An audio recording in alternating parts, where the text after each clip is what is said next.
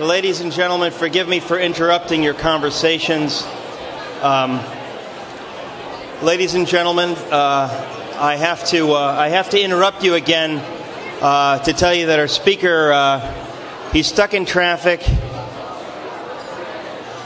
Our speaker's stuck in traffic, and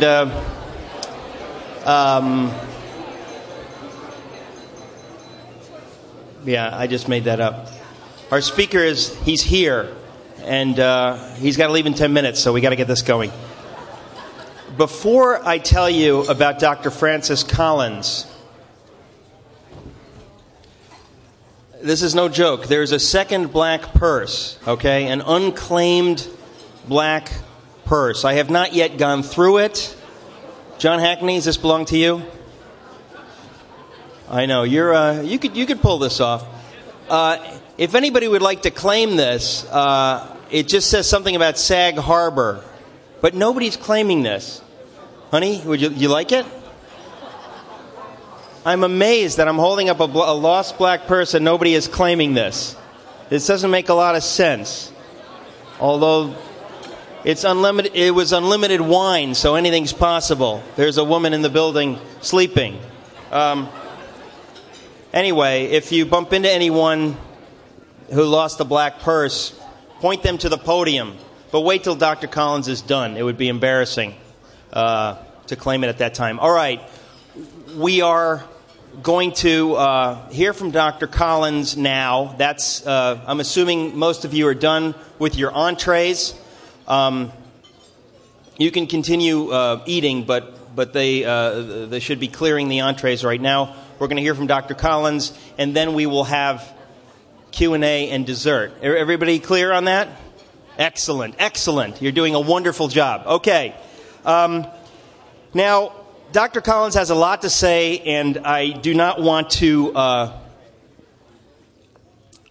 cut into his time.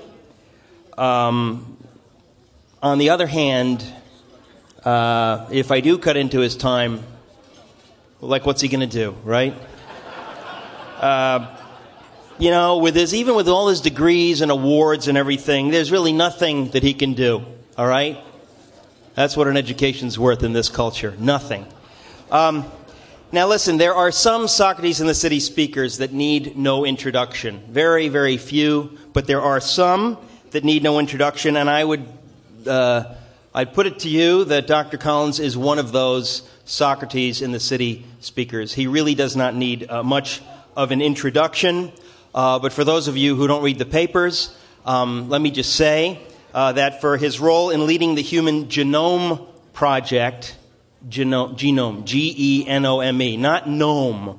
Some of my friends, they said, oh, that's pseudoscience. And I said, not gnome, it's genome. That's the kind of people that I hang out with. Yeah, yes, Leslie, that's right. It's sad. But anyway, genome, okay? Genome. Just follow it. By the end of the evening, this will all come together. Genome Project. So for his role in leading the Human Genome Project, you say genome, genome. Evidently it's genome. You know, and he would know, I guess. For his role in leading the Human Genome Project, he has been feted at the White House by two presidents, not simultaneously, by two presidents, Clinton and Bush. He has also gotten, I'm referring to Dr. Collins, he's also gotten the Presidential Medal of Freedom. Let's be honest, who hasn't gotten one of those? But still, in this case, it was very splashy. It was in the papers and, you know, whatever. He wanted me to say that. So it's a big deal. It's important to him, all right? And you got to, I'm not trying to put it down. Not everybody's gotten one, but so many people have at this point that it's cheapened the value of the Presidential Medal of Freedom. But for Dr. Collins, evidently it was a special experience, and he got to meet the president. And so, all right.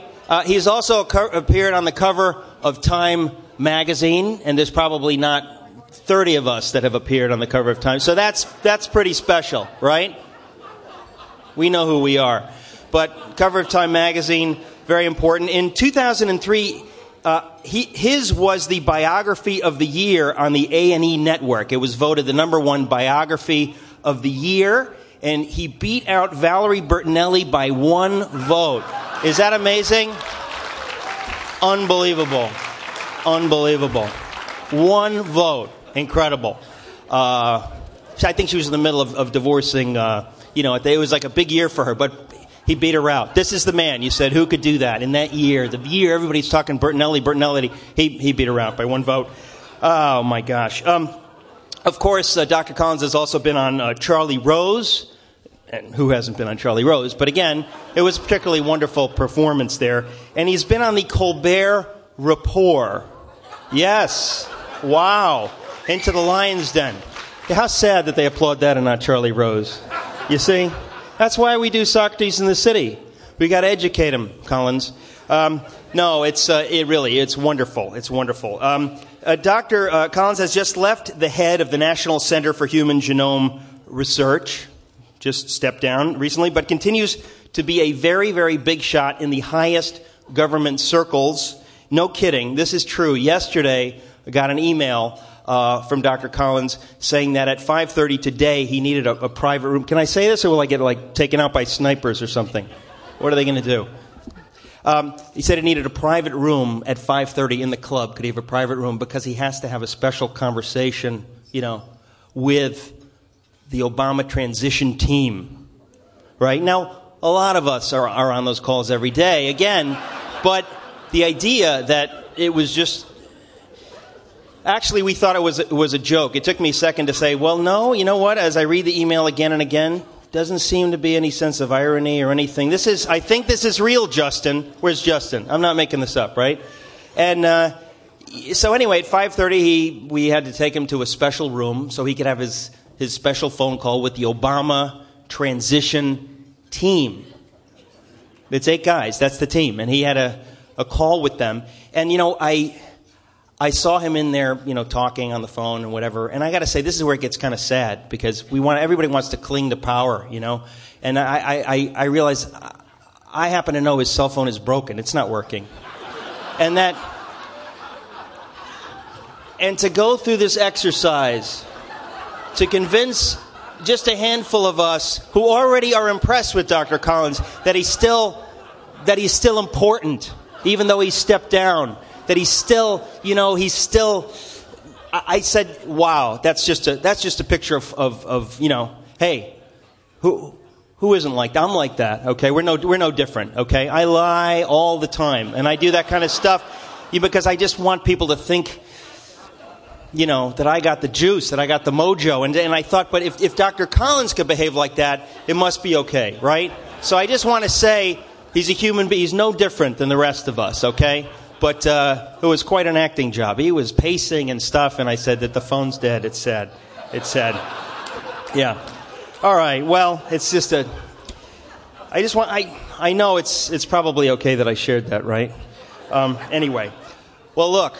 Obviously, I love this guy. Otherwise, I wouldn't rake him over the coals like this. The way that I came to hear Dr. Collins talk about what he's going to talk tonight was at Socrates in the City in San Francisco. There's only one other legitimate Socrates in the City franchise run by Scott Sherman in San Francisco. It was about a year ago.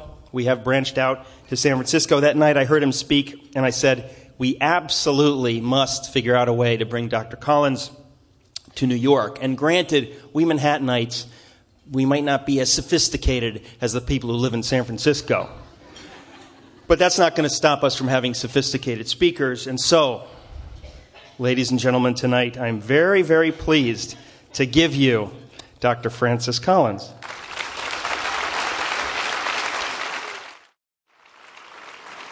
Thank you.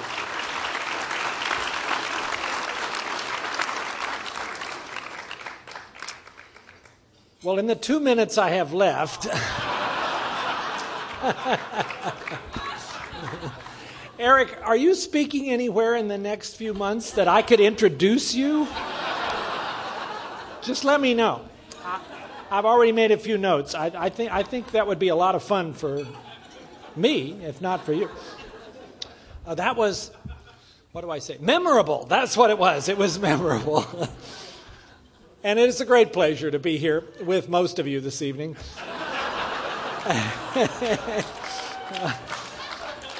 in this really remarkable venue. And Eric, I'm not insulted. You insulted your wife much more than me, so I'm not worried at all. No, all in good fun. And what an amazing gathering this is here at the University Club in New York City, and what a privilege it is for me to have a chance to speak to you this evening about a topic that I think is much on people's minds, especially these days when there are a lot of shrill voices out there talking about whether faith has become irrelevant. And this is this question of science and faith, science and God and all that. Now, I'm going to show some images up there on that screen. And I know that there is an economic downturn, but I don't know that the chiropractors should have a particularly good time tomorrow. So if you all would like to move your chairs a little bit to avoid some unfortunate damage to the vertebrae in your neck, then please feel free to do so in order to get a better look at what's up there. And I will hope not to dwell too much upon those in case your view of them is not precise, as those people in the back of the room may otherwise be somewhat disadvantaged. So, yeah, we're going to talk about science, because I'm a scientist and a physician. And I'm also going to talk about faith, because I'm a believer. And that surprises people, because they assume that those two categories don't get along very well right now. And in fact, looking at some of the things that are out there on the airwaves or on the bookshelves, you might think there was a bit of a battle going on. Well, I don't think that battle is necessary. In fact, I don't think that battle is, in fact, as difficult as it's being portrayed. But let me try to explain to you why I say that. And let's be clear here. We are following the Socratic model, which is to follow the argument wherever it leads, to see what are the facts that might help us with this question about whether the scientific and the spiritual worldviews are in fact incompatible or whether they can be harmonized. Well, let me start with genetics. And of course, if you've been passing by newsstands, it's been pretty hard to get away from this stuff. It's been all over the place. Time magazine talking about genetics, the future is now. Newsweek talking about the genome. Can we all say that together now? Genome. It's not genome, genome. And it's certainly not just gnome, as you heard. This is the genome. This is our instruction book. This is marvelous stuff. Here's another cover of Time magazine, Solving the Mysteries of DNA. This one published at the time of the 50th anniversary of the discovery of DNA, which happened to be also a seminal moment for the understanding of our instruction book, because this happened at the same time that we had finished reading out all of the letters of that code, as I'll describe in a moment. Notice here Adam and Eve appear on Time magazine's cover as well. You might notice that all three of those covers have two things in common. One is DNA. The other is naked people.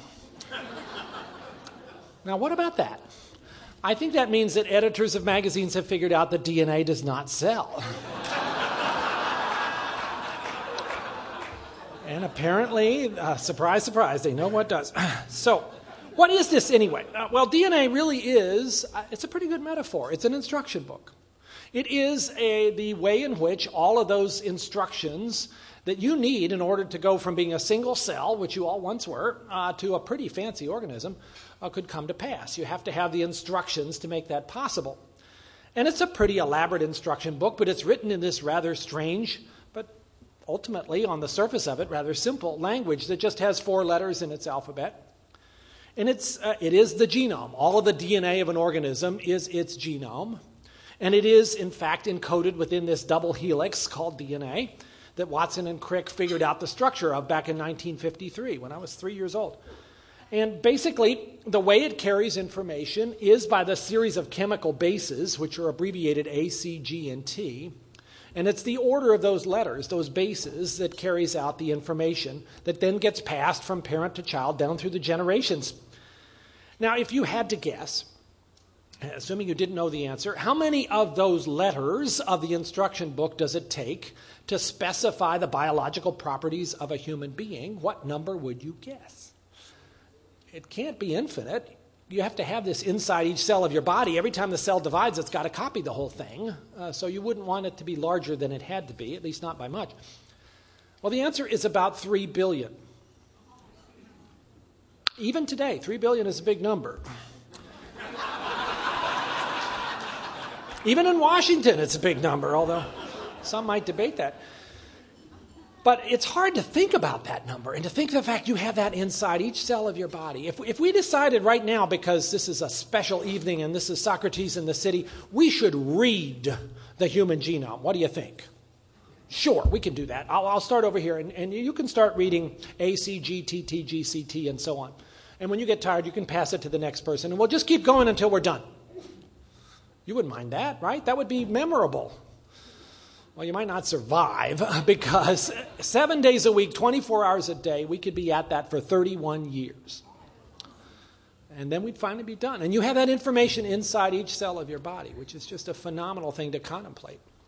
And you got that from your parents. And the genome is, in fact, the thing that you could think of as the most fundamental part of trying to understand human biology, understand the instruction book. And the exciting thing to tell you is that we have now, in fact, through a focused effort involving some 20 laboratories in 6 countries over the course of several years, a project that I had the privilege of leading, we have read out all of those letters. And we have gone from the double helix in April 1953 to having the complete DNA sequence of Homo sapiens in April 2003.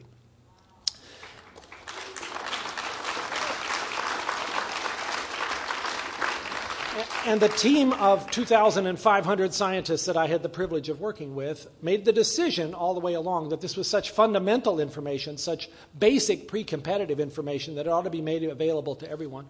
And so it was placed on the internet every 24 hours. And that information has empowered then this newest generation of biologists and geneticists to begin to figure out what it all means. But that's a hard problem, because we are just beginning readers even now trying to read this instruction book. It is very hard to sort it out. But we've made some real progress. Now, a major area of focus right now for those of us who are interested in the medical applications of human genetics, which is most of us, that's why we got into this, is to try to understand those slightly scary-looking ticking time bombs that are lurking within the DNA that place each of us at risk for something.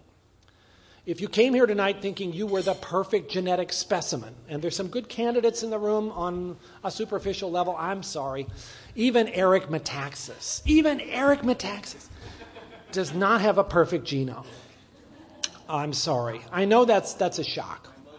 I'm sorry. It came from your father, I'm sure.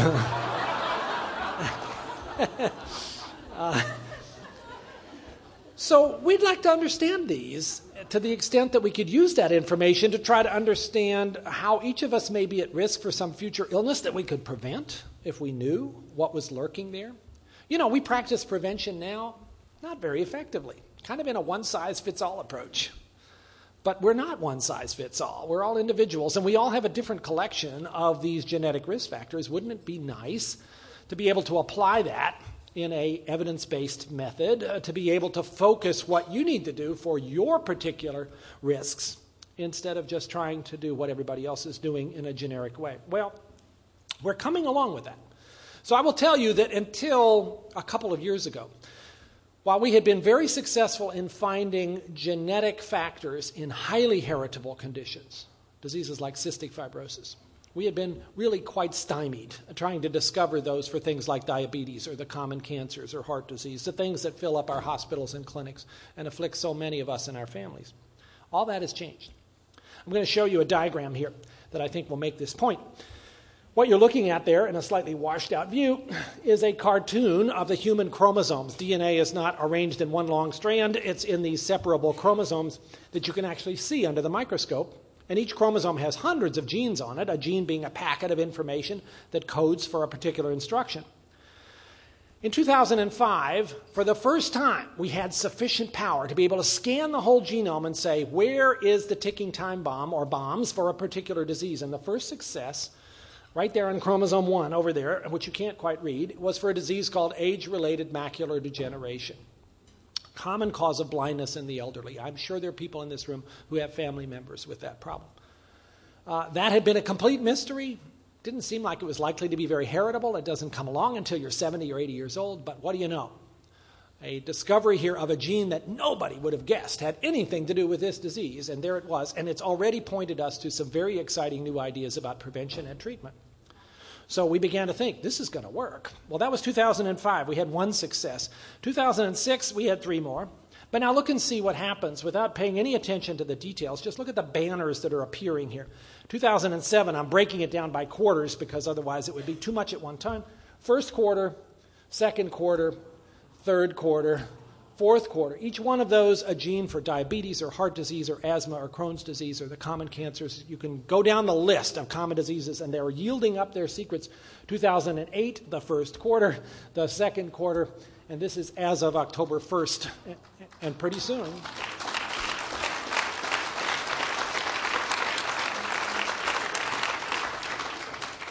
I'm going to have to remake the slide because we're not done yet.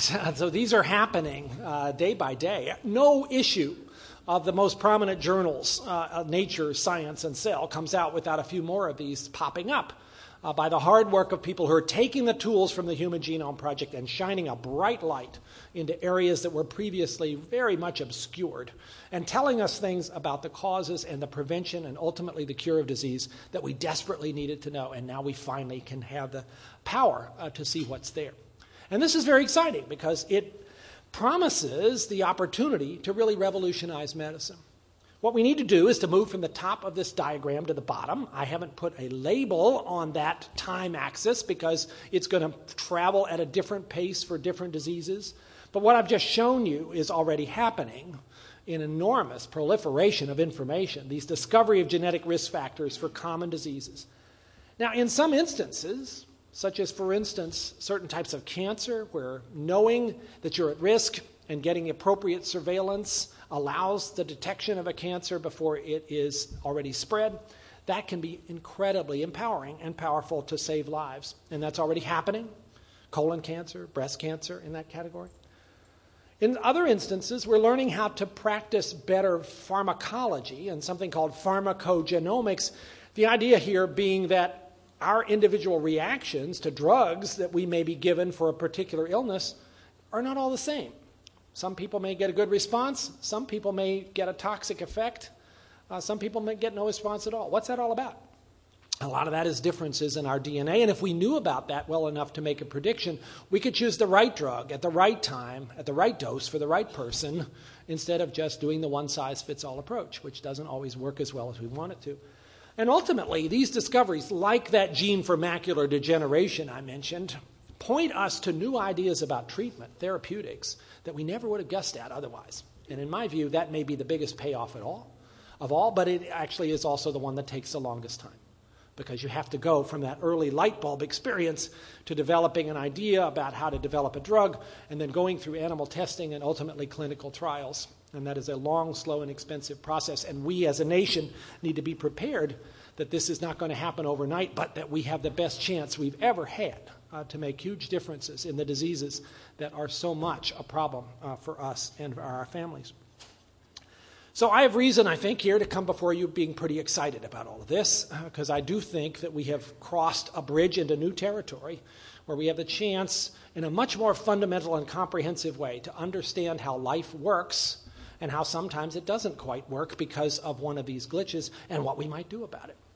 And that is truly an exciting thing to say. But let me come to the second part of what I want to tell you about, and that is maybe introduced by these two images. On the left, you see a beautiful stained glass window. This happens to be the rose window of Westminster Cathedral. On the right, you see maybe an unfamiliar view of DNA, but that's DNA. You're looking, instead of from the side, you're looking down the long axis, so you can see the radial pattern that all those base pairs and the double helix make for you when you're looking at it from that perspective.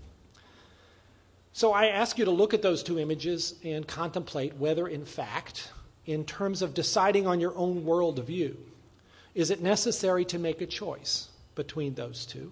Or is it, in fact, possible for a thoughtful, mature individual to find a way to embrace both of those and to find them complementary? If you'd asked me that question when I was 25, I would have said, no way. At that time, I was a graduate student studying physical chemistry. I thought that all that mattered could be described in the laws of physics and chemistry and mathematics, and I had no use for anything of the spiritual sort. I had not been raised in a family where faith was considered particularly important, and I had grown further and further away from any consideration of the faith aspect of life. Then I changed my path and decided to go to medical school because I became aware there were exciting things happening in human biology, and I wanted to be part of that. But I discovered that studying medicine was not just about equations. It was also about people, people who were facing severe challenges, some of them facing death. And I was surprised to discover that some of them seemed to be at peace about that, resting upon their faith in confidence that what they were facing was not so terrible after all. And I looked at myself and I realized I would not feel that way. I would be terrified. I would be angry. I would be anything but at peace. And one day, one of my patients, after telling me about her faith, which I felt sort of uncomfortable hearing about, turned to me and said in a very simple way, "Doctor, what do you believe?" And I realized that my atheism had never really been based upon much in the way of real consideration of the evidence, and that was not a good thing for a scientist to realize. And so over the course of a couple of years, I embarked upon an effort to try to understand what do believers believe and why do they believe it, and is it something that somebody like me, who imagined myself completely driven by reason, could in fact embrace as well. And over those 2 years, I realized that I'd missed out on a profoundly compelling series of arguments that indicate that atheism is in fact the least rational of all choices, and that belief in God is in fact supported not only by spiritual and theological arguments, but even by some pointers from nature. Now that was a surprise. I realized that naturalism, my worldview, had limits. Yeah, science was a natural, reliable way to understand how the natural world works. But science provides no answers to some very powerful, important questions, such as, why am I here? What does love mean? I'm not talking about eros here. I'm talking about love between friends. Love that you feel for people you've never met because they are people whose concerns are your concerns. What happens after I die? And is there a God? The big one. Is it not immediately apparent that science can't help you with those questions? So if you're going to be an atheist, you have to basically decide those are irrelevant or find some other kind of approach to them that involves a non-naturalistic series of approaches.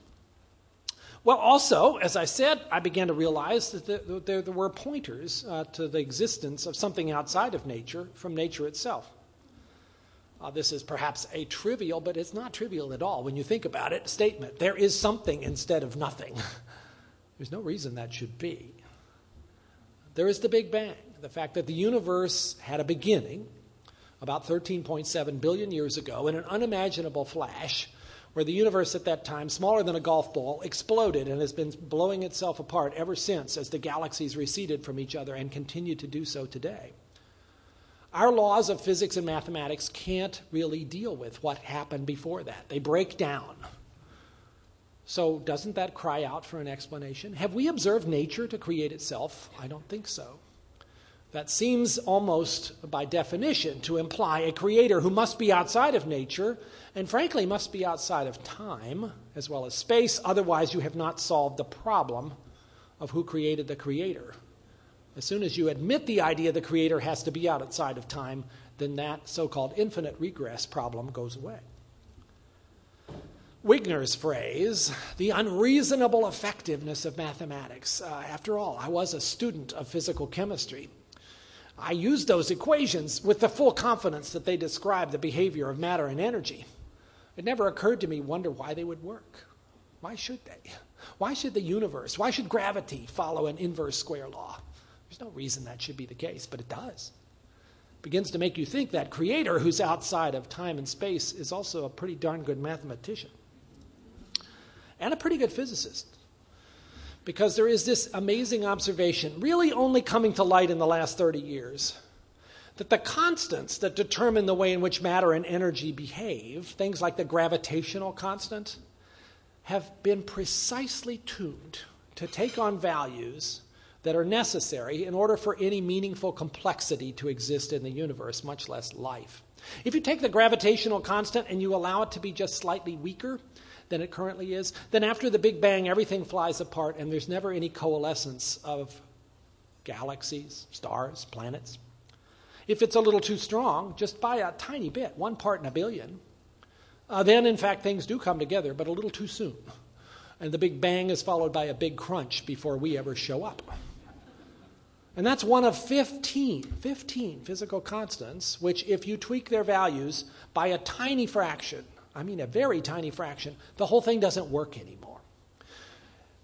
Faced with that evidence, I think one is either forced to say there must be a multitude of parallel universes with different values of these constants, which we can never observe, or this was intentional. Now, which of those requires more faith? I had trouble imagining this multiverse hypothesis was something I could embrace, and yet it seemed more compelling to imagine that this was not an accident. And then especially when it came to looking at ourselves, asking, okay, if there is a God, does God care about me, or is God one of those deist kind of concepts that started the universe going and lost interest shortly thereafter? I read C.S. Lewis, his book Mere Christianity. That first chapter of C.S. Lewis has an amazing title. It's called Right and Wrong as a Clue to the Meaning of the Universe. If you haven't read Mere Christianity, that would be the first book I think anybody should look at who's interested in some of these arguments. It changed my life. And the argument he's making in that is a familiar one down through the centuries, but it was unfamiliar to me. And that is, if you were looking for evidence in yourself of the existence of a creator who cared about human beings, and you looked around, and what you found was this inexplicable part of human nature, which is this knowledge of right and wrong, a constant across cultures and down through history, although we interpret it differently. We don't disagree that it's there. And a desire to do the right thing, even though we often don't, and then we make excuses, which only proves that we're under the law after all, or we wouldn't feel the need to make those excuses. Wouldn't that be an interesting place to find, written in our own hearts, evidence of a creator God who cares about human beings and who must be good and holy and is calling us to do the same? I was compelled by that argument at age 26. I'm compelled by it today. Now, you may say, this is all about evolution, that in fact human beings have been forced by natural selection to be nice to each other because that helps us all survive. And you'd be right in certain instances, such as if you're being nice to your own family because they share your DNA, or you're being nice to people who might be nice to you next week, so you're going to have some reciprocal benefit. But what do you do about those most radical acts of altruism, where somebody reaches out to someone they've never met, not even of their own group, and does something that potentially puts their own life at risk?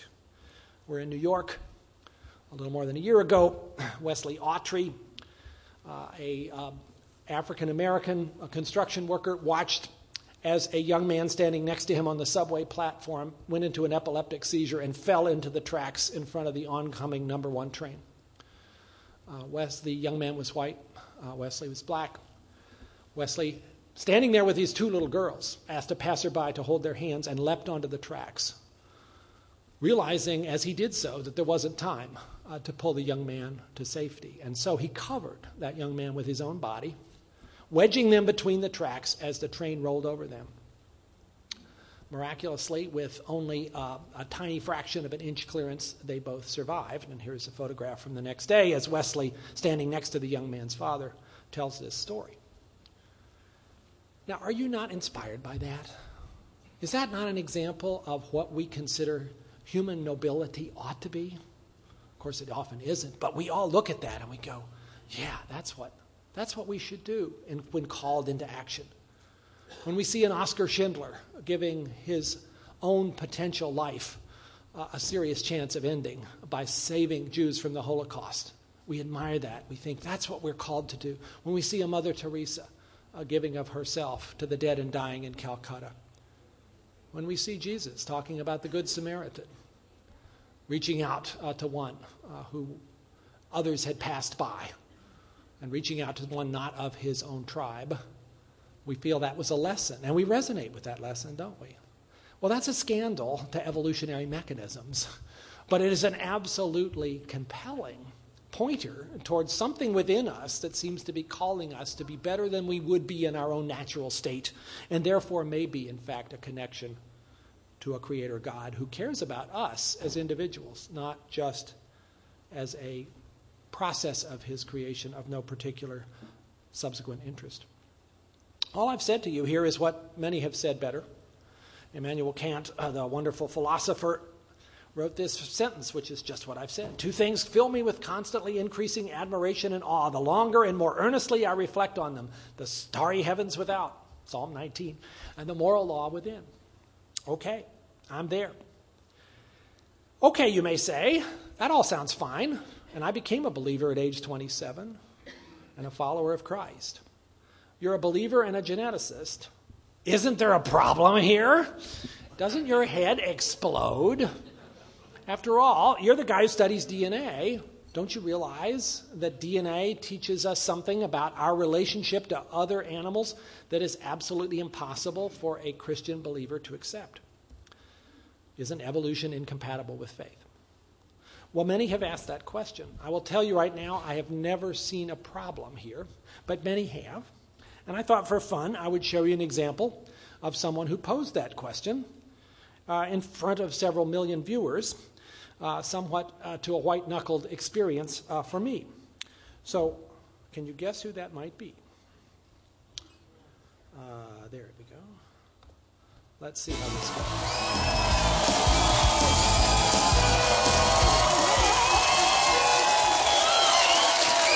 My guest tonight is a DNA expert and the author of The Language of God. Sorry, doctor. God doesn't speak DNA. He speaks English. Please welcome Dr. Francis Collins. This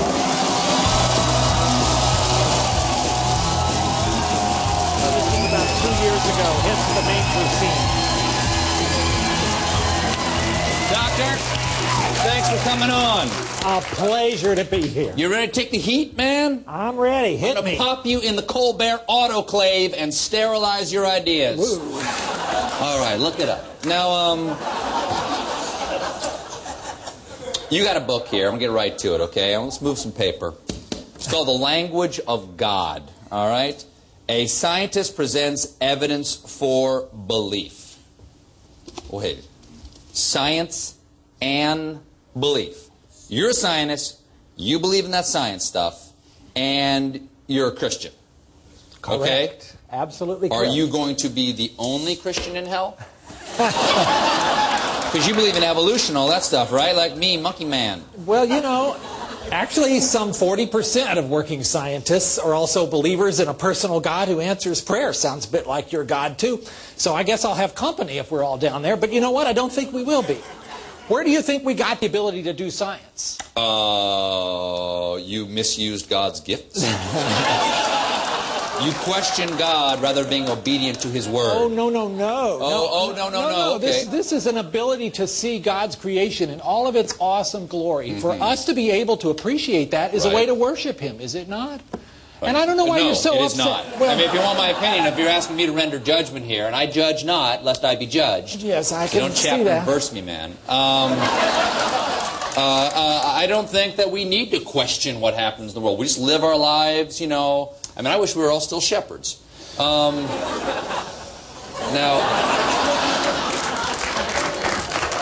you know, why do you think that the beauty of the world and God's creation can be revealed through science? Like, well, show me what is this thing? Is it a merry-go-round? Well, it will rotate, but it's not exactly a merry-go-round. So this is DNA. This is the stuff of life. This is the information molecule of all living organisms. And this is, in my view, also the way that God spoke life into being. As a believer who's also somebody who studies this stuff, it seems to me there's something pretty profound here. All right, I'll bite. All right. What day did you do this on? Because you believe that God created the world in 7 days. Everything in 7 days, 6 days, and 7th day He rested. Or are there parts of the Bible you don't accept? I think there are parts of the Bible that maybe weren't intended to be absolutely literally interpreted. I mean, those 7 days... Like maybe God loves and forgives everyone like you? Okay? I want that part to be true. We all want that part to be true. You throw out any part of the Bible, sir, throw out all of it. Well, okay? How long were those days, those first 3, before there was a sun? You see this watch? You see the little hand? It goes around twice. That's a day. You're supposed to be one of these smarty-acts, and you don't... That's a day. So, Stephen, I think you need to understand something about evolution, which seems to be such an enemy to you. Evolution is your friend. You don't have to be dismayed about evolution. We all have imaginary friends, but we grow out of it. But Evolution is really God's plan for giving upgrades. You're a fruit fly. It doesn't work so well. You need to do more than that. You're a mammal, but you still have that thumb that isn't in the right place. Upgrade. You need a bigger brain in order to be able to have your intelligence. Upgrade. Are you talking about reincarnation? You talking about reincarnation now? No. No? This So is how am I being evolution. upgraded? We're still in evolution. But doesn't evolution imply that God makes mistakes? Like, weren't the dinosaurs a big oops-a-daisy? They were pretty cool while they were around. Yeah, but God said, enough of that. That implies someday we could be extinct, and I don't buy that. Well, they needed to get the dinosaurs out of the way so you'd have your chance, you know. If they hadn't gone extinct, I don't think us mammals would have had a niche to sort of land in. So I don't think you ought to be too unhappy about that particular outcome. Now, you are the head of the Human Genome Project, correct? That's correct. Okay. So can we, let's get into the science here for a second. Let's do that. Are we going to be able to patent genes? Am I going to be able to say, I own my genes? Because I know people are going to want to copy me. Well, people... And I can see why that would be. But I already sell a lot of Formula 401, and I want to make sure that I'm not going to get cloned. Well, I think you're okay on this, because any genes that haven't already been patented can't be, because we put all of the DNA sequence in the public domain, and now it's called prior art, and nobody can claim it. That was one of the goals of the Human Genome Project, is to stop all this patenting of fundamental information about our own genome. That didn't seem to be a good thing. In the thing. Genome Project, you read the entire DNA of human beings, All correct? 3 billion of the letters that you see there. In fact, I brought you along here. That's a DVD that has all 3 billion of those letters. You can take it home and start reading through them. Right. ACGT, GGTCC, Did you read all 3 billion, or did you skip over some of them, like the whale chapter in Moby Dick? Is there a Cliff Notes for this? You know, that's a really good question. There were Thank you. people who proposed the idea of skipping over the stuff that they thought was junk, but you know, I don't think we're smart enough to know what was junk. And I bet you'd agree with that, since it's God's language. Do you believe in cloning? Cloning as defined by human, reproductive cloning, making a copy of Stephen bit of somebody Colbert? and making another that person. No, I think that's a very bad thing to do. That's too bad, because I was hoping the one good thing that could come out of this Human Genome Project was you, as a Christian, go to Turin, get some of Jesus off the shroud, and make another. You know, somebody tried to get a little bit of that cloth and see if they could get DNA out of it, and ask the question, what's the DNA of God? But you know what? The shroud turned out to be a little too recent. For those of little faith. Well, for me, it's still very old. Doctor, thank you for stopping by. Dr. Francis Collins and the Human Genome. We'll be right back.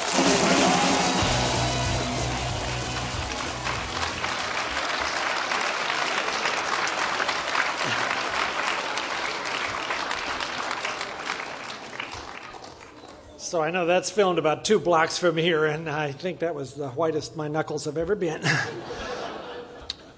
So, okay, Stephen, what's the problem here? What really is the evidence for the theory of evolution? Let me just spend a couple minutes on this, because it's such a stumbling block for so many people, and yet I think it need not be so. So, do we in fact, now almost 150 years after the publication of The Origin of Species, Darwin's book came out in 1859, so next year is going to be a big Darwin year, do we have evidence for this notion of descent from a common ancestor affected by random changes acted upon by natural selection to result in significant events over long periods of time? Well, let's even ask it harder. Does it affect humans? Because this is clearly a place where many people begin to have some difficulty. And let's be honest, Darwin's theory is very counterintuitive. It is not the sort of thing that you would have come up with just looking around you. But what's the evidence? Well, let's first compare genomes. We've done our own genome. Well, guess what? We've done a bunch of others. The mouse, the chimpanzee, the dog, the honeybee, good heavens, the sea urchin, the macaque, even the platypus has had its genome completed, and about 30 others as well. So what happens if you take those DNA sequences and you put them into a computer and you ask the computer to tell you what happened here? The computer draws a tree that looks like an evolutionary tree, right down to the details of how various animals are placed onto that diagram, including humans up there at the top, and matches quite precisely to what had already been inferred by anatomy and by the fossil record. That doesn't mean it's right, but it's certainly interesting and fairly compelling that it comes down with the same answer. But you could also say, and certainly I've had people who are troubled by this say, oh, well, God in the process of creating all of those different species used the same motifs over and over again. So it wouldn't be surprising that their DNA sequences would be similar just on that basis. That does not prove common descent. But there are other issues when you start looking at the details that make that position very difficult to sustain. Human chromosome 2 is an interesting one. I showed you chromosomes a little bit ago. Here they are ordered in a slightly different way, 1 through 22, and then there's the X and the Y. And down underneath it are the chromosomes from a chimpanzee. And they look a lot alike, except there's one difference. We humans have a big chromosome 2, the next to largest ones, and chimps don't have that. They have 2 smaller ones. Now, when you look at those chimpanzee chromosomes, and by the way, the gorilla looks like the chimp. We're the outlier here. You could imagine that maybe those 2 chimpanzee chromosomes somewhere way back when, or more specifically, the ancestor of the chimpanzee, who also looked like this, there was a fusion of those chromosomes in the line that led to us. And that would be an interesting hypothesis. Well, now that we have the complete DNA sequence, we can test that. And we can test it in a specific way. Because it turns out that at the tips of all human and chimp and every other mammal chromosomes are specific sequences called telomeres that don't happen anywhere else. Well, guess what? In the human, they do happen one other place. They happen in the middle of chromosome 2. These colored circles that you see there, including that one that's in the middle of a chromosome where it doesn't belong, are basically the DNA signatures of the ends of chromosomes. And our chromosome 2, in exactly the place you would have predicted, based on that hypothesis of an ancestral fusion, you find the DNA fossil showing that that's exactly what has happened. Now, unless you're going to postulate that God placed that sequence there to test our faith, then you're in a tough spot to say that we humans are not part of this amazing tapestry of life. Let me give you another example. Why did those sailors get scurvy? What is the deal about us and vitamin C? Why do we need this? Because many other mammals don't. Well, I can tell you why.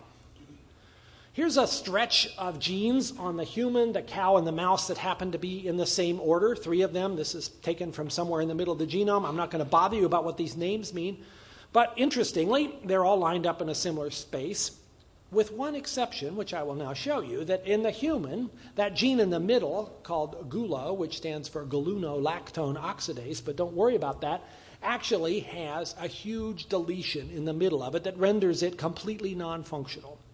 And that is the gene that you need to make the enzyme that synthesizes ascorbic acid, vitamin C. And that's why the sailors got scurvy, because they, like all of us, have a non-functional GULO gene. But isn't it interesting that there's a remnant of it there? You can see it. It's lost most of its original abilities to do anything, but you can still find this DNA signature left over from that deletion event. And it's in exactly the place in between these 2 other genes that common descent would predict. It's very hard to look at that and not conclude that we are, in fact, part of this process. And I could give you many other examples as well. So I think it's fair to say, and this is largely data now coming from the study of DNA and not so much from the fossil record, that Darwin was right, that common ancestry was correct, that gradual change over time, being operated on by natural selection, has resulted in an amazing diversity of individual species and also in Homo sapiens. Well, if evolution is true, does that leave any room for God? There's certainly many people who would argue you have to make a choice here. And you have to resist evolution if you're a believer, because it basically forces you into an atheistic perspective. That, my friends, is really not the truth. And let me explain how that, I think, is a misunderstanding, even by those who are very much experts in this field. You may have seen this book by Richard Dawkins, a distinguished expositor of evolutionary theory, an incredibly gifted writer who has written about evolution going back to the 1970s with his famous book, The Selfish Gene, and explained things like the non-intuitive aspects of this in ways that I think compelled many people to understand finally what Darwin was talking about. But Dawkins has arrived in a different place now, later in his career, and is putting most of his effort into taking the evolutionary, naturalistic perspective and arguing that that requires atheism. And his book, The God Delusion, one of those rare books that requires no subtitle, is his manifesto of that sort. But don't you see immediately the problem here? Dawkins is trying to argue the non-existence of God based on scientific grounds. if God has any meaning, unless you're a pantheist, then God is at least in part outside of nature. Science has no ability to comment about things that are outside of nature. It's a category error to try to do so. And so to use scientific arguments to say yes or no to the existence of God is not a productive pathway, and yet it is the main thesis of this book. And perhaps Chesterton said it well in terms of atheism and its problems, the most daring of all dogmas, the assertion of a universal negative, requiring a supreme degree of confidence to say, I know there is no God. Suppose the knowledge of God's existence just happens to be outside of what you know at the moment. I debated Dawkins on this topic a couple of years ago. You can still find this up on the internet if you want to read the arguments that went back and forth. And ultimately, Dawkins did at the end of the interview say, well, I can't rule out the possibility that there might be something grand, incomprehensibly complex, that our human minds could not possibly get their minds about, that might be outside of nature.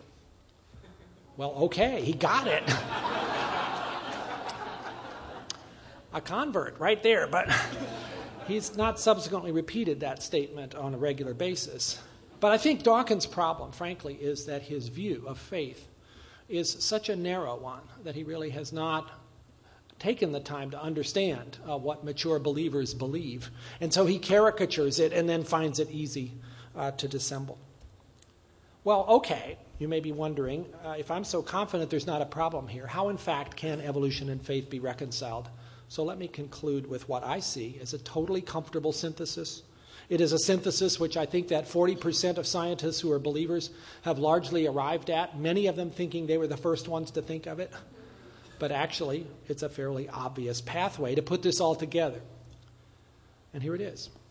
Almighty God, who is not limited in space or time, created our universe 13.7 billion years ago with those parameters precisely tuned to allow the development of complexity, not by accident, by intention, over long periods of time. God's plan included the mechanism of evolution to create this marvelous diversity of living things on our planet, and most especially that plan included Homo sapiens, human beings. But after evolution had prepared a sufficiently advanced house, if you can call it that, the human brain, which was necessary for complicated things like spirituality to have a possibility, then God gifted humanity, and this is what Adam and Eve's story is all about, with the knowledge of good and evil, that's the moral law, with free will, and with an immortal soul. And if you will, Homo sapiens then became Homo divinus.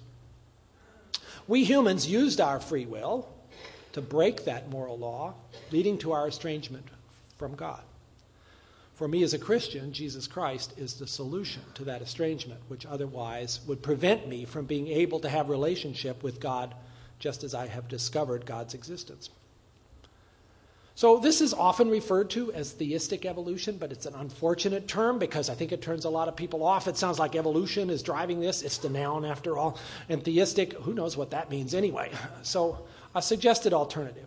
What I'm really talking about here is life, bios, the Greek. We're talking Socrates here, so it's okay to use Greek, right?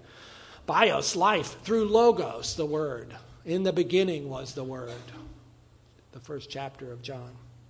And the word spoke us into being, or simply biologos, if you will, God speaking life into being. In that case, yes, DNA perhaps can be thought of metaphorically as the language of God. There are objections to this synthesis. Of course, we may be talking about them in a minute in the Q&A. Didn't evolution take an awfully long time? Well, yeah, for our perspective. Remember, God's outside of time. Might have been a blink of an eye. Isn't evolution a purely random process? Doesn't that take God out of it? Well, not if God preloaded the whole enterprise, again, being outside of time with full knowledge of the outcome. Or perhaps God inhabits the process in ways that we can't interpret or perceive. The intelligent design movement would say, well, all well and good about common descent, but don't tell me that evolution could produce these marvelous nanomachines that we have inside of our cells or that bacteria have, like the flagellum. Those require some sort of special intervention, and that is the position that intelligent design has taken.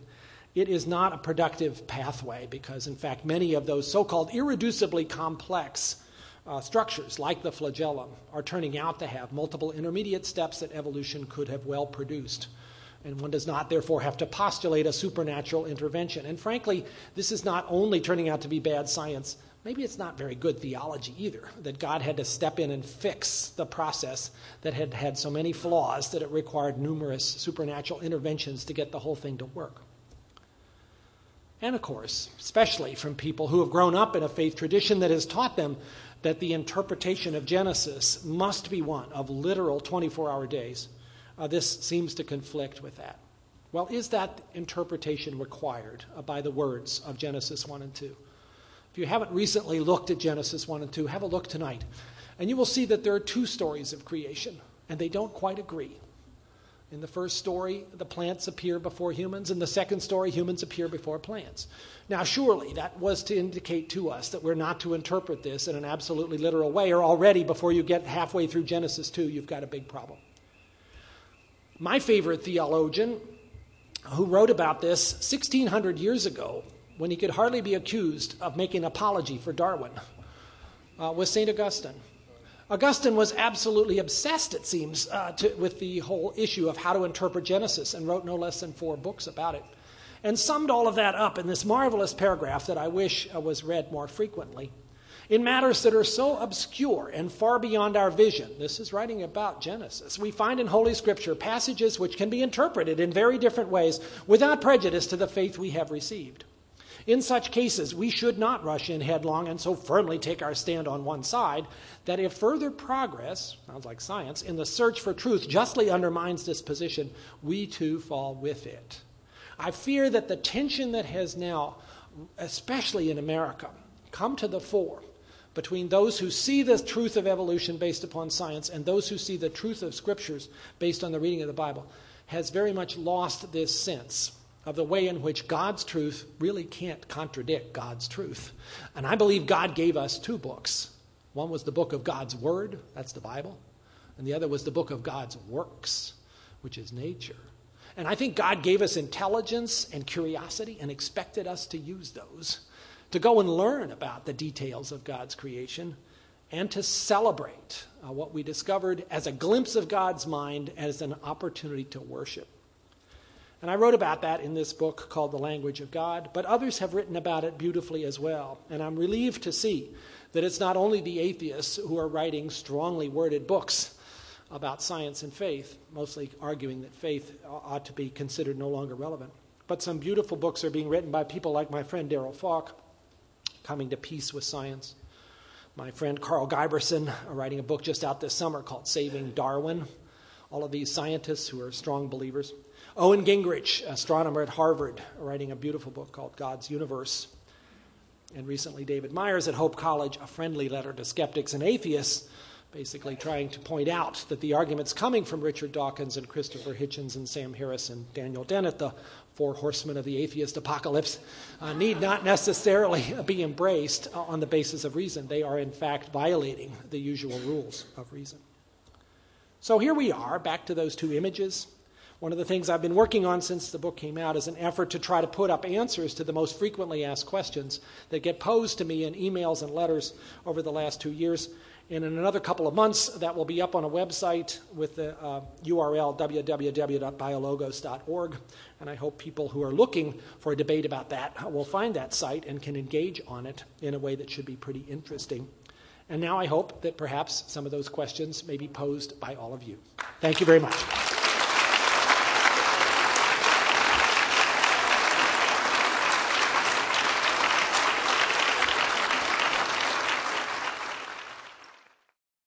Thank you, Dr. Collins. We have dessert and coffee. You need coffee after a dull talk, right? It'll pick you right back up. It'll pick you right back up. Hang in there. It gets better. No, we are so great, Dr. Collins. We are grateful, very grateful to you. We are very grateful to you for coming here.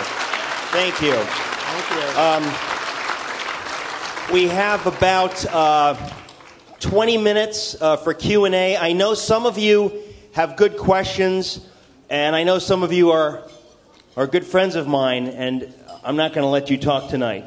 You have to really have a good question. But we have just a few minutes for some questions. So anybody, I'm going to walk over to you with the microphone. So anybody who has a question, it has to always be in the guy in the back. All right, I'm coming to you. If anybody intercepts me in the meantime, I'd appreciate it. But you'll talk loud? The question is, when you started out your presentation, you said you disseminated the information across the internet. My question to you is, and I have a follow-up, and I'll make it quick, is, did you do that as a defensive mechanism to make sure there was not closure as you became more knowledgeable in that area? And I have a follow-up. Okay.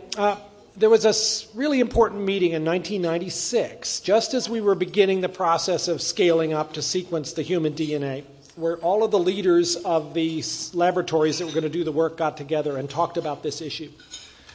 And our concern was that this was information that was going to be very hard to make sense out of, and there really wasn't any justification for keeping it out of view for even more than a day. If the goal here was to benefit humankind, and if this seemed to us to be such basic fundamental information that intellectual property applications wouldn't actually turn out to be beneficial, but actually the reverse, that we should just give it away. And that was the decision, and we stuck to it throughout. And I think history, when they look back, will see that as a pretty important moment. It is a view now that has actually spread in the genomics community to all kinds of other data sets where the ethic now is to release your data even before publication so that other people can begin to use it. Okay? That was good enough? We need the next one to be a multiple choice question in the interest of, or true or false. Dick, you had a question here? You ready? Very simple question. Science got you to God. How did you go from God to Christianity? That's a great question. Question is, how did I get from science to God to Christianity? So, as I mentioned, I was not raised in a home where religion was practiced as a serious activity, so I had a pretty blank slate to write on. I went through, as I've tried to describe, these arguments that led me to accept the idea of a creator God who cared about people, and then I had to figure out what was God like. And I did look at the world's religions, trying to understand what they had to say, and I realized that an awful lot of what they say is similar. There's great similarities in terms of the principles and the things that we are all called to do on the basis of these religions. But there are also differences. I will tell you, this came at a time where I was feeling particularly worried about the way things were going, because just as I began to realize that God was a reality, I was also, because of my recognition of the moral law, realizing how far short I fell of what God was calling me to do. And I would try to change that, and I would fail over and over again. And the person of Jesus Christ, different than every other figure I had encountered in the other world religions, who not only claimed to know about God, but to be God, and who died on the cross in a substitutionary way, became exactly what I felt I had been looking for. And so after resisting this, because this was not the outcome I expected, ultimately, I could no longer resist. And at the age of 27, I became a Christian. That about covers it. Thank you. Okay, we've got another question. I'm coming to you in a moment, but there's a question right here. There's all kinds of questions. They better be good and short. They're doing okay. Yeah. One of the most studied genomes is the yeast DNA. And yes. Of that, that's sort of one of the most simplistic, in a sense, when you compare it to the human genome. Shouldn't scientists actually argue that it would be more interesting to make us more simple, in a sense, so there's less problems that can occur in our DNA? Yeast can survive the worst temperatures out there. It will outsurvive us as a human race. It's kind of almost backwards in my mind. So I'm just curious what your thoughts are on the simplicity of the yeast genome compared to human genomes. Well, yeast is a wonderful model, and we've certainly learned a huge amount about biology from studying yeast. But they're not too good at second-order differential equations, and they haven't sequenced their own genome. So I think we still have some reasons to be proud of ourselves. Not that we know of. Not that we know of. Right? Maybe the yeast is actually having a meeting just like this, and we're not aware of it. And they're putting us down. Yeah, we're too complex. Yeah, I'm sure they don't have an Eric Metaxas in the yeast gathering. No, there's no way. Thank you. We have a question here. Yeah, my question is as a scientist working on the Human Genome Project, and also as a Christian, how has your study of the idea of evolution affected your understanding of the doctrine of original sin?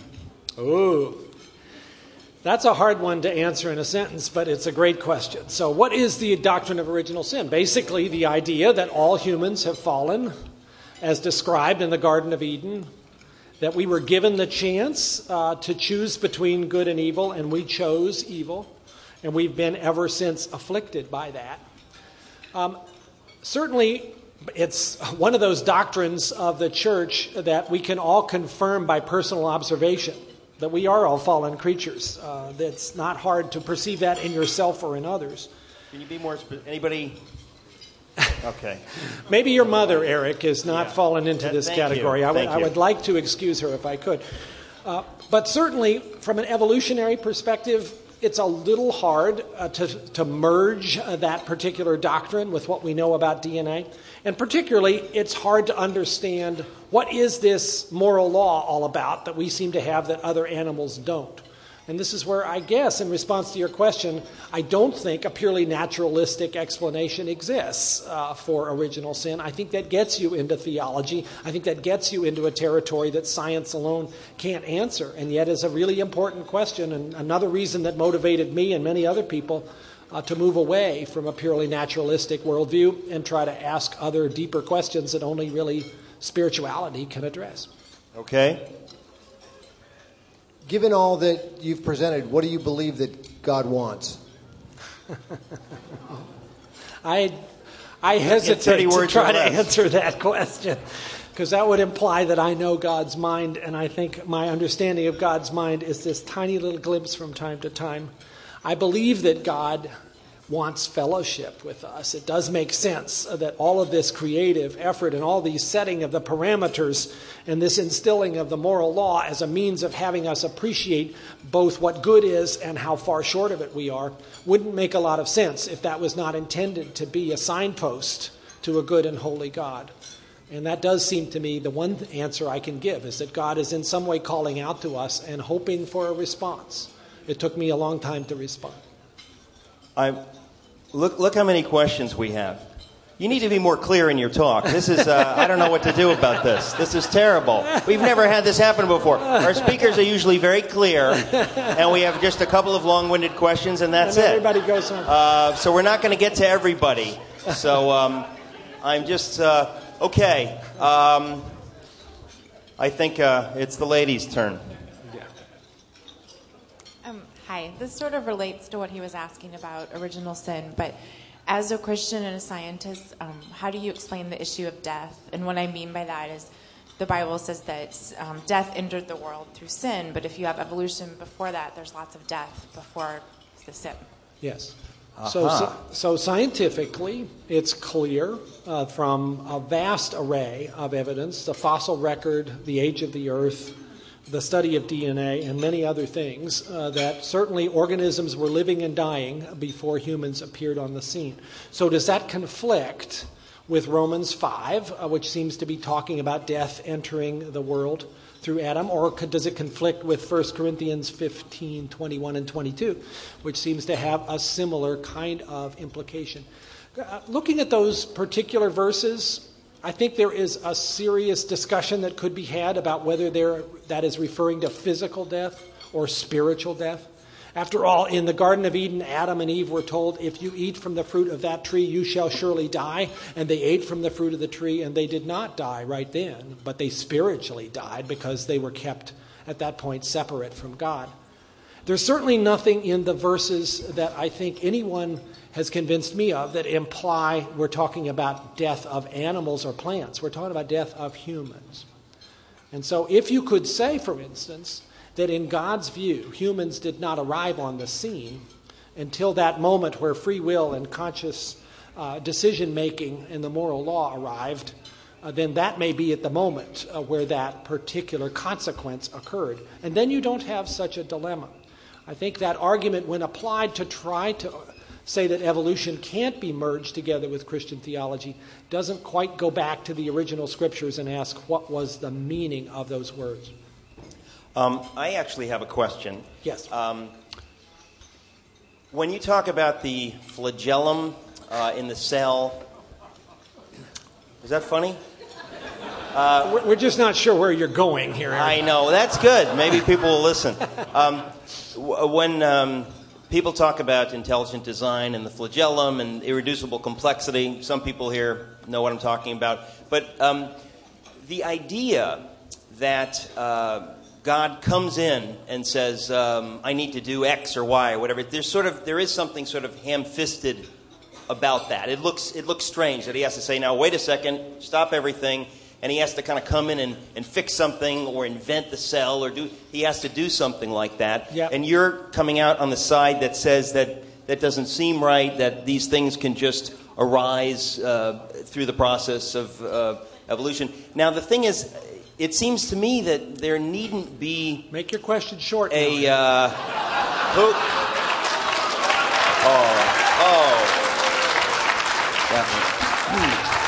It's tragic. You sit down. Sorry. Who said it's a question? I didn't really say it's a question. So my question is, why do we feel the need to say either this was God intervening or wasn't God intervening? Because if you go and look at what we would call random processes, how thinly can you slice it to where you say God, stuck his finger in here, or he didn't, on some level, isn't it beyond us to be able to make that call on any level? Absolutely. I guess the reason I am unhappy with the way in which intelligent design has been so readily embraced by many people in the church is that it does take a very specific view about this issue, as if that's just the way it has to be. Namely, that things like the bacterial flagellum or the eye or the clotting cascade in blood could not have developed by a gradual process of evolution and had to require some supernatural intervention. That's a God of the gaps approach. Right. The gaps are being readily filled by advances in science, and it basically has put God in an awkward position by our human actions. My God is greater than that. My God would not have set up a process that required so much of this tweaking along the way to fix something that was kind of imperfect to begin with. Although on some global level, I think what you're saying is that he can still be the God of the gaps if the gaps are infinitesimal. Yeah, I mean, in the sense that God can inhabit the process of evolution without sort of going off somewhere and ignoring it, yes. But to come in and say, okay, God had to invent the amino acid sequence of the 32 proteins that make up the bacterial flagellum because evolution couldn't do it, And yet on some level you're saying that he did, he just didn't do it in a way that's obvious to us.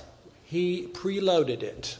Which isn't it the same thing on some level? No, I don't think so. I mean, maybe it is if you let God as God must be outside of time, then the distinction between preloading and inhabiting goes away. Okay. All right. Thank you. We have a question. You thought that was tough. We've got a lawyer here. Oh, boy. My wife says I shouldn't ask the question, but I just can't resist. Oh, go right ahead. Now, you said that there's... Doc, I'm going to give you your chance right now. You spoke about the fact of gravity, and I've always been very interested in this, that if it was off just by a little bit, that there would be 15 different changes, or 15 different parallel universes. Now, or more than that, is there a possibility that, and evolution, right, when you have evolution, things kind of evolve for the better, ape to human.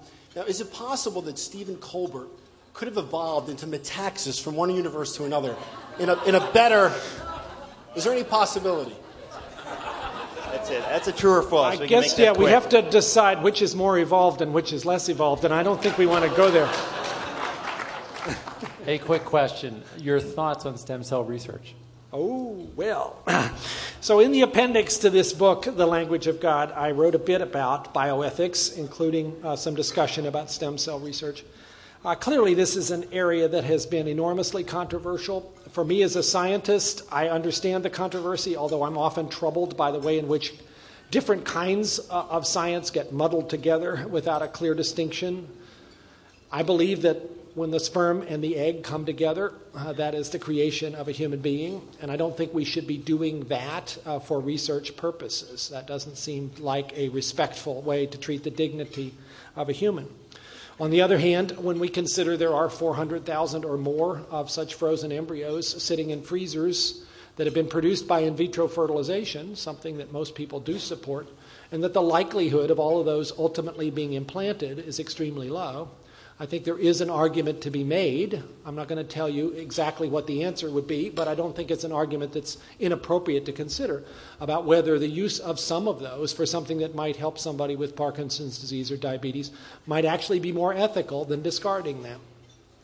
But you know what? I think this issue is evolving itself in a very interesting way because of a new development in the last 2 years called iPS cells, induced pluripotent stem cells. This is an amazing scientific development. I think perhaps the most breathtaking thing that's happened in my scientific career, at least in the last 4 or 5 years. And that is the ability to take a skin cell and convince it by adding just 4 genes to go back in time and become what you call pluripotent, capable then of generating all kinds of other cell types, including liver and brain and muscle and heart and all of that. And you can do that from an individual. In fact, there's a paper, my lab just discussed this last week in Journal Club. You can pluck a single human hair, and you get enough cells from the root of that hair to be able to do this trick and end up with these stem cells, which could become almost any tissue. Now that seems ethically much less challenging because you're not going through anything that you would call an embryo. At least I don't think you should call it an embryo. You'll confuse everybody. And yet this is, as a therapeutic, much more potentially valuable because it is your cells.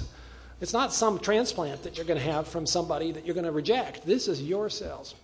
And so maybe the good news about all of the noise about stem cells is that the way in which the science has evolved now poses the opportunity that both ethically and scientifically, the things that we want to do are the things that I think we all can support.